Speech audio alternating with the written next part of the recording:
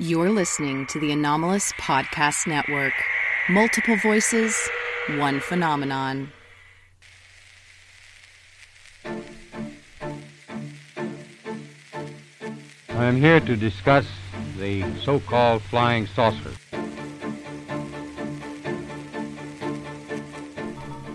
In Washington, ghost-like objects dart across the radar screen at the CAA Traffic Control Center at National Airport for several hours. You are interested in the unknown, the mysterious, the unexplainable. That is why you are here.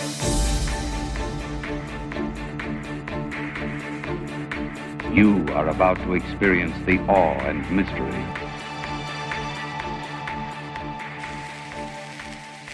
Hi everyone, and welcome to this special first edition preview episode of the Unidentified Aerial Podcast. This is a new podcast featuring myself, Dave Partridge, who's the editor and publisher of Shadows of Your Mind magazine, and my good friend from UAP Media UK, Graham Rendell, who's just released the book UFOs Before Roswell, examining the Foo Fighter phenomenon of World War II. How are you doing, Graham? Yeah, I'm fine, Dave. How are you? Yeah, not too bad. I think we've decided that we want to do this preview episode before we launch into anything more serious, just to give people a feel of what we're aiming to cover and why we're doing it. Yeah, definitely. Yeah, it's always good to let people know exactly how it's going to play out and what we're going to talk about and in the manner we're going to do it in. Yeah, because we're not experts by any stretch of the imagination. We know what we know, and we're always willing to learn and do the research. And, if we're wrong about something, we're happy to admit we're wrong. Yeah, very true. But also, the good thing is that you know your stuff, and I know some other stuff. We don't always know the same things, so there'll be things that there'll be subjects that you're quite hot on, and there'll be ones that I might know a bit about, and would learn from each other. And also, there'll be ones that we have no clue about at all, and that'll be a voyage of discovery for the two of us as well. Exactly, and I think as we go along as well, we'll have some special guests coming in and helping us, uncover some of the mysteries that we possibly don't know anything about or very much about. Kind of specialists in their field. I mean, we've already banded a few names about, and we won't disclose them here. But there's a few subjects that we're looking forward to investigating together, I guess. Yeah, definitely. There's a lot of fact and a lot of fiction out there, and trying to separate one from the other is really difficult. But hopefully the two of us and the people that we hope to get on to talk about these things, we can make some sense of it all. Absolutely.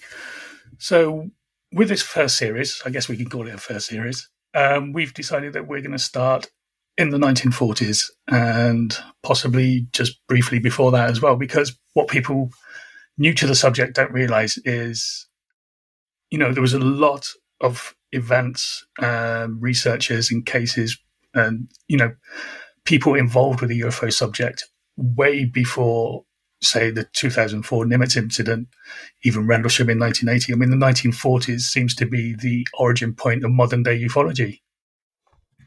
It does, yes, but that modern-day point seems to be revolve around the Kenneth Arnold sighting in June 1947 and the Roswell incident in July 1947. But in fact, there were things that happened much earlier than that. I mean, not just the Foo Fighters that I wrote a book on. There are other things that happened before then, and we want to concentrate in this first series on some of those. Exactly. So should we go through a couple of those that please. We think might be of interest? I mean, the Battle of LA is obviously a famous one because of the panic that it caused on the east coast of the United States.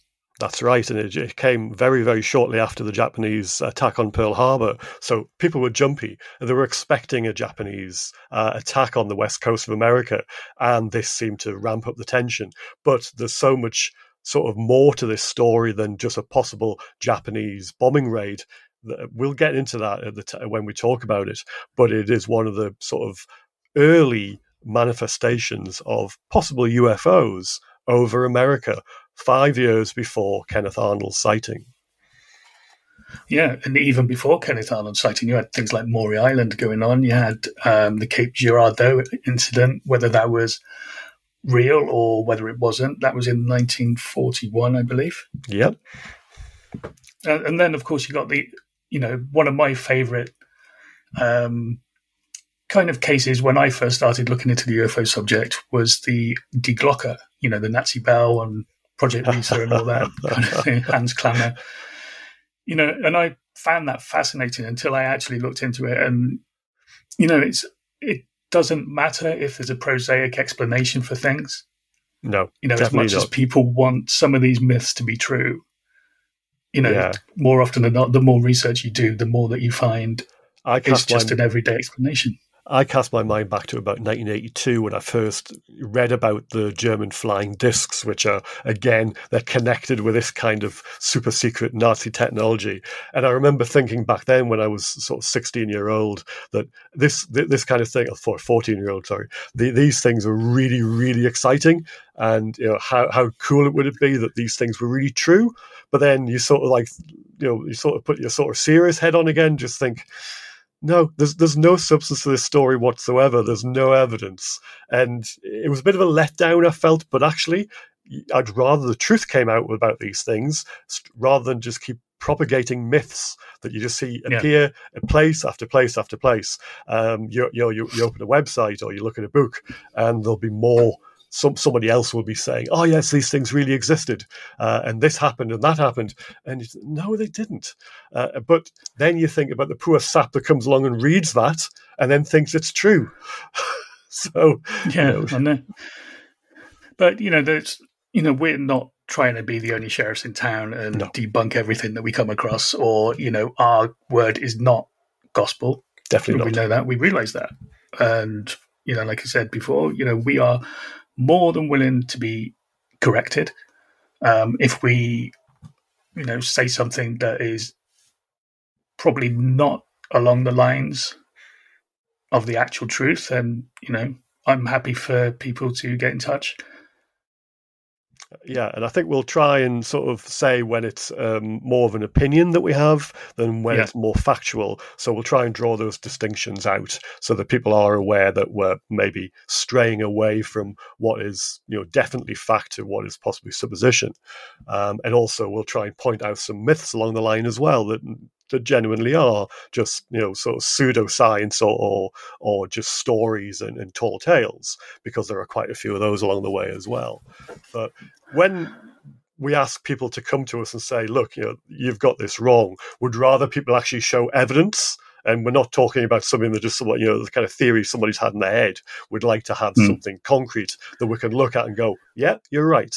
Because otherwise it's just, I said that, you said that kind of thing. And we don't want these kind of, these talks, these debates to devolve into that kind of he said, she said kind of argument. Yeah, because I think that the primary thing that we want to have with the show, this podcast, is to have fun. Exactly. Have a fun conversation, nice and balanced, and wherever it takes us, it takes us. I mean, we're going to be exploring Roswell incident at some point, and we all know from the research over the years by many people how much of a minefield that can be. Oh, definitely. Yeah. I mean, we've got so many books on the subject now, and so many different versions of the inverted commas truth that it is, as you say, a minefield. And it doesn't matter how you look at it. Inevitably, somebody will come along and say, no, you've got that wrong. So, yes, it's going to be fun, that one, though. So we'll tread carefully. We'll be respectful, but we'll see what we can find out and what we can sort of put forward as to what may not have happened. Absolutely. And it's not just cases and events that we're going to be looking at. We're going to look at some of the people involved. You've already mentioned Kenneth Arnold. Obviously, there's General Ramey and Jesse Marcel if we're covering Roswell. But there's also people that possibly have gone under the radar somewhat these days. People like James Forrestal, who's very much part of the UFO scene right at the start in the 1950s. And then you've got the Horton brothers as well, who I know are favourites of yours. Well, they're certainly all to do with the Foo Fighters because they come into that kind of thing, but also in terms of just German secret weapons. And they are a bit of a whipping boy for the people who think that all the UFOs are all to do with people building things after the war. Either the Russians got them or the Americans got them. And it's all just a case of, oh, yeah, the Hortons did all this. Well, the truth is a bit more sort of, it's not as fantastic as that, I'm afraid. No, exactly. And I think, with Operation Paperclip as well, that's something we're going to be looking at. Yeah. Yeah, plenty of food for thought all through that line of reasoning. Yeah, definitely. Yeah. Well, while I was looking into the 1940s, I came across something very interesting, which I know you're aware of Ronald Reagan's speech to the UN, saying that wouldn't it be great if we could all bandy together if we were threatened from a force off planet? Yeah, it's a famous soundbite. Yes. What I found out was that the British it wasn't Prime Minister, Clement Attlee was Prime Minister at the time, but Anthony Eden, who I believe was the Foreign Secretary in the UK, had an address at the United Nations Association, which occurred in Downing Street in 1947. He actually said this: sometimes I think the people of this distracted planet will never really get together until they find someone in Mars to get mad against. When he was kind of saying, it is, and he's, pretty much the same as Ronald Reagan was saying in the 1980s, is because we are such a disunited planet individually, there's wars going on, we got border controls, we have, lots of different factions and kind of arguments going on globally, that it does need something outside of this earth to bring us all together. Yeah, very true. I can't really offer a quote that's as good as that, because that's a great quote. But I'll just give you one here, and this is going back a couple of years earlier, and this shows you that they just didn't understand what they were looking at. And this is a secret memo from the 12th Tactical Air Command to the 1st Tactical Air Force on the 16th of January 1945, and the first line literally reads, "We have encountered a phenomenon which we cannot explain." So just leave that there. Yeah. I mean, that rings true today as well. We still encounter a phenomenon that we can't explain. Doesn't it just? Yeah. It's like they reinvent the wheel. And you just see the same thing come around time after time. And you'd think after 80 odd years, they might have got a bit of a grip about it, but it seems that the same old kind of lines, the same old questions are still being asked, and the same lines in terms of explanations are still coming out. Nobody seems to be any further forward. So hopefully we'll make some sense of it for some of you out there. Yeah, I mean, we all know why we've got no further forward on this case. It's because no one could work it out, so they swept it under the carpet and pretend it didn't exist. Exactly. So is there anything that you are looking forward to talking about or investigating during this series? Well, you came up with the Shaver Mysteries, and I don't know much about that, so I'm interested in learning more about that subject. Yeah. So there'll be other ones like that as well, which I'm not familiar with, because I don't pretend to be an oracle on all things UFO and UAP. So there are quite a blind spots that I've got, things that I've just either not been interested in or I've just not had the time to look at. So those will be the things that I'm actually genuinely interested in, because I want to increase the sum of knowledge that I have. Yeah, I think the more that you learn, the more you can possibly discount further along. I mean, every investigation into one subject or one area kind of gives you a hint as to whether you're on the right path with something else. Yeah. I mean, people talk about Maury Island and whether the deposits that dropped from the sky, the metallic deposits, and landed on a boat, people still question whether those 6 donut craft flying over that lake did actually happen, even though people like Kenneth Arnold were sent there to investigate, and government officials essentially took some of that material away. So I'm looking forward to some of the older cases where I kind of know the outlines, but I don't know the full details. Yeah. I think there's a lot of people, us included, have a kind of sketchy ideas about a lot of cases, and we're familiar with the kind of the overview, but the actual essential details to these stories and these cases, we're not that sort of like, we don't know them all entirely. And I think that's the great thing about this. We're going to look at these a little bit more in depth, and as you say, come across with a much more kind of how should I put it, just a much greater understanding of what everything was going on back then. Not just from the 40s, because also we'll cover that, but then into the 50s and so on. So, yes, a lot to look forward to. Yeah, definitely. And I think looking at subjects which are outside of the UFO, UAP subject as well, I think, they have some kind of links to them. I mean, I've mentioned the Manhattan Project to you before, because that's essentially when those bombs started going off, whether they're a testing range or, elsewhere, that's when people started seeing other things in the sky. I think that's going to be a good way to introduce people who aren't necessarily interested in the UFO subject, but if they know that while these nuclear tests were being undertaken by the US, it did have an effect elsewhere where people were starting to see things that they couldn't explain. Whether that was someone from, extraterrestrials flying over and checking out to see what we're doing. There's the old adage of, with a child with a matchbox kind of thing. yeah, that's a good one. Yeah, it doesn't seem like it's coincidence that it all kicked off in the way it did after 1945. There are sightings that happened before then, so it's not a all-encompassing kind of explanation, but it does seem to explain why that it did sort of take off the way it did, and that's a good conversation to have. You mentioned about other, sort of esoteric sort of cases that sort of fit in but don't quite fit into the overall story. And you have things like the Philadelphia experiment, where they tried to make allegedly tried to make a ship invisible in World War II. And that was a story that popped up back in the 70s.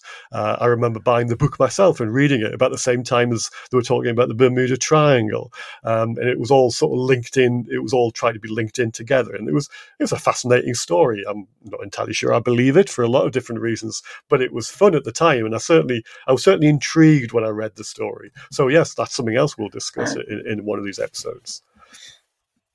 Exactly, and that's got links to both Einstein and Tesla as well. Yeah, Nikola Tesla, we could do like a couple of shows on him if people wanted, but I don't know enough about Tesla and his death rays and all those experiments he was involved with. But yeah, the Philadelphia experiment has always been one of those where it's the horror behind it as well, where you get the stories of crew members being fused with the deck when it reappeared. Yeah, it is like something straight out of Weird Tales magazine. It's definitely sounds like science fiction, and I have to. I was fairly young when I read the book the first time around, and I have to remember. I do remember like thinking, how much of this is real? But yeah, it was just. Again, it was another one of those kind of things. That it's a great story, but I'm not entirely sure it's true. But we'll get into that at the time. What was the name of the boat again? The USS Eldridge. Eldridge, yeah, it was a destroyer. Yeah, fun fact: the USS Eldridge was. Appeared in a episode of Loki on Disney Plus. The Marvel series. That's not a coincidence.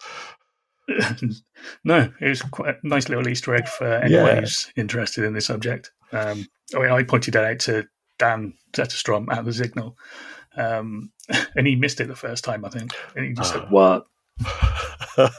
It's just one of those things that you don't expect, but at the same time, you're not surprised that it was included, given the history of that.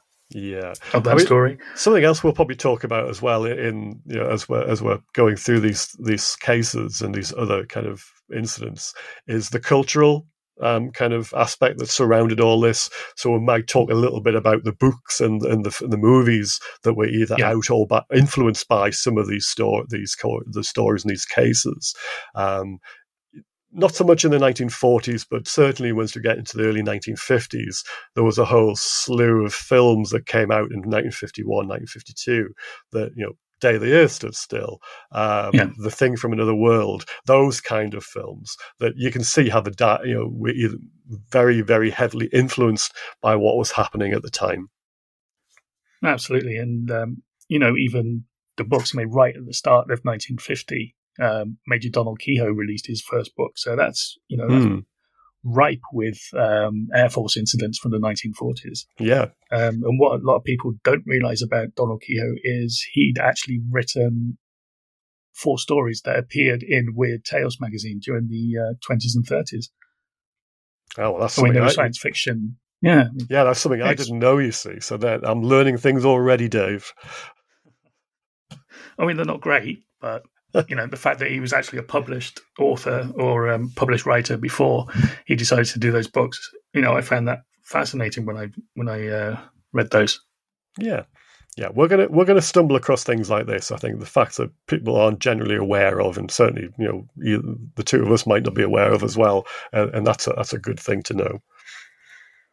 Yeah, and it might take us pre-1940s as well, because there are a whole host of science fiction magazines and the pulp fiction books that were coming out during the interwar years. Yeah. Maybe they planted the seed of some of these ideas that we see later on. Yeah, it's possible. I mean, Day the Earth Stood Still, 1951 movie, was based on a 1940 science fiction novel. So, the ideas weren't entirely new, that some of them had been in circulation for a fair few years. Yeah. I mean, there's one person I'm looking at digging back into, and that is Admiral Richard Byrd. Of course, most people know him through Operation High Jump and all the varying stories behind that expedition. But yeah, Nazis in Antarctica. Oh, that's going to be a bundle of laughs. That conversation. It's going to be fun, isn't it? And I think his purported diary as well needs to be mentioned, where the writer claims that he disappeared into Hollow Earth while he was trying to fly over the North Pole.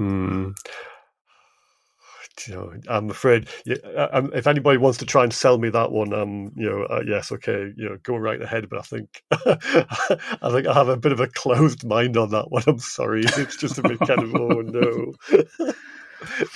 In fact, the whole thing about the Nazis in Antarctica and all these bases and all the rest of it, it just makes me shake my head. It's just like, but you never know. The thing is, we do write these things off, but there's always that kind of 1% of the information that you might just go, I'm not entirely sure about that. And it's just enough to keep that story alive, isn't there? It is. There's a reason why these stories have been kept alive as well. Yeah. Whether they've been pushed by people looking to make a quick buck. Oh, yeah. Or whether they've been, there is a grain, no matter how small, there's a grain of truth to it. Yeah. And I think that's why, I'm looking forward to our following conversations over the next few weeks and months. Yeah, me too. And I guess if people want to get in touch, I think by the time this episode comes out, then we'll have all that set up. All right. Did you see the article in the Daily Star regarding the case of Thomas Mantell? I had a brief look at it. I'm not entirely sure why the story came out for. What they're trying to achieve by. I mean, it's great that old cases are being put in the news, but I'm not entirely sure why. And perhaps you can explain that one to me, because I'm not entirely sure. Well, I think from the angle of the article, it was very factual. It didn't go into the kind of stuff that's on the Daily Star this morning, which is Uri Geller knows the location of the Ark of the Covenant. Of course he does. Yeah, and that made the front page on a Sunday, slow news day. But yeah, the Captain Thomas Mantell article was basically trying to determine when the UFO investigation started with the US government, and that incident it's been hinted that that was the one that made the government take UFO seriously, because here were experienced pilots who saw something which wasn't Venus refracted through their cockpit windscreen. Yeah, that old chestnut. Yeah. So you're talking about Project Sign, in other words, which was the first recognised official investigation, certainly by the US Air Force. Yeah. I mean, and as we know, Sign went on to Grudge and that became Blue Book in the 1950s. So, yeah, I think, these episodes are going to be good, and I'm looking forward to learning a lot more than I do already. That's good, yeah. The Mantell case. I mean, you can add the Charles Whitted, the DC-3 that were flying that case, and also the Gorman dogfight in 1949. So there's three cases there were basically the ones that sort of really were used to galvanize public interest in the media. So those are three, probably the kind of foundations, if you like, of that the modern phenomena from those years, because they were really famous in terms of the press coverage of them. Obviously, Mantell died, but the other two cases, the people survived and they were interviewed at length by the media, and you can find the documentation online as to the investigations, etc. So there's a whole lot of information there to look at. Yeah, I mean, I'd never heard of the Charles Whitted case, and Gorman dogfight. I kind of only knew the outline of it. Yeah, so I'll just give you a quick outline now, so people aren't left kind of dangling there. It was the DC-3 airliner, two pilots, and they see something go past their airliner. That kind of thing hadn't happened, in 1948.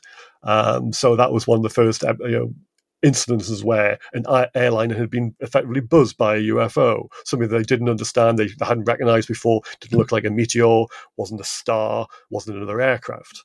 And the Gorman dogfight happened in 1949. It was another F-51 Mustang, like Thomas Mantell's, and he went chasing a blinking light over the city. I can't remember offhand which city it was now, I would have to look.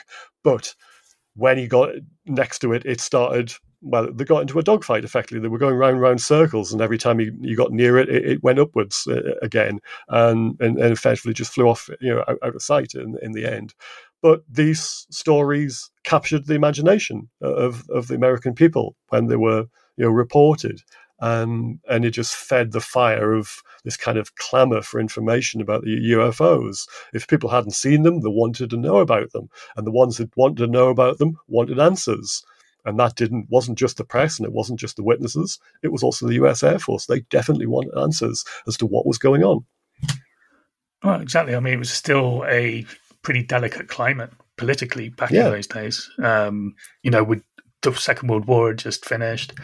We had kind of the germination of the Cold War as well, and people were becoming a little bit paranoid of whether, Russia had technology that could threaten the United States at the time. Yeah, that's true. I mean, it's the Reds under the bed kind of thing. There was everybody, if it wasn't UFOs, it was going to be Russians. And Russians were they were the bogeyman even in the late 40s.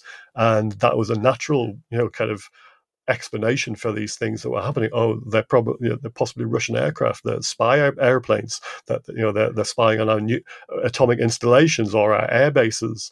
They're flying over America. Was that true? Well, that's what some of them thought at the time. Yeah, and I guess we'll dig into that and find out what was what. Yeah. Cool. Well, I think for the preview episode, we'll leave it there. I mean, is there anything that you want to add, Graham? No, I'm just looking forward to getting stuck into it, Dave. Cool.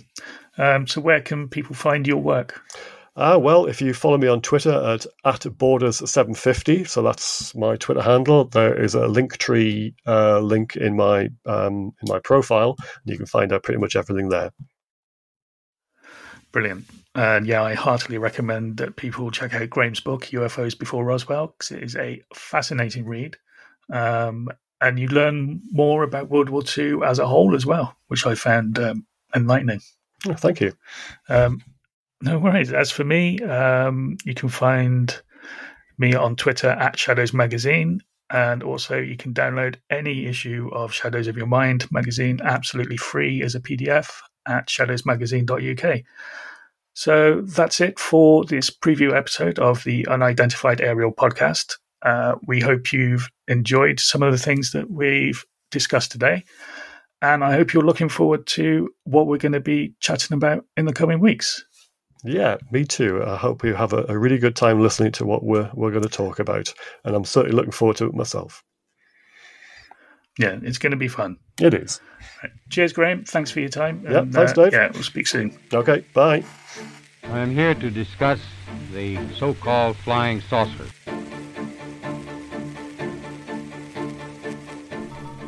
In Washington, ghost-like objects dart across the radar screen at the CAA Traffic Control Center at National Airport for several hours.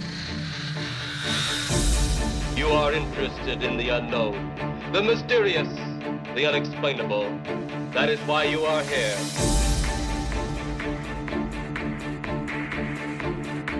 You are about to experience the awe and mystery.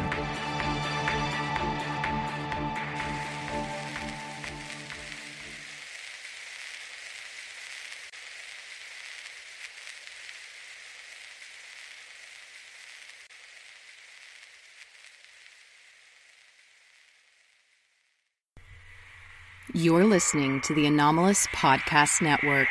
Multiple voices, one phenomenon.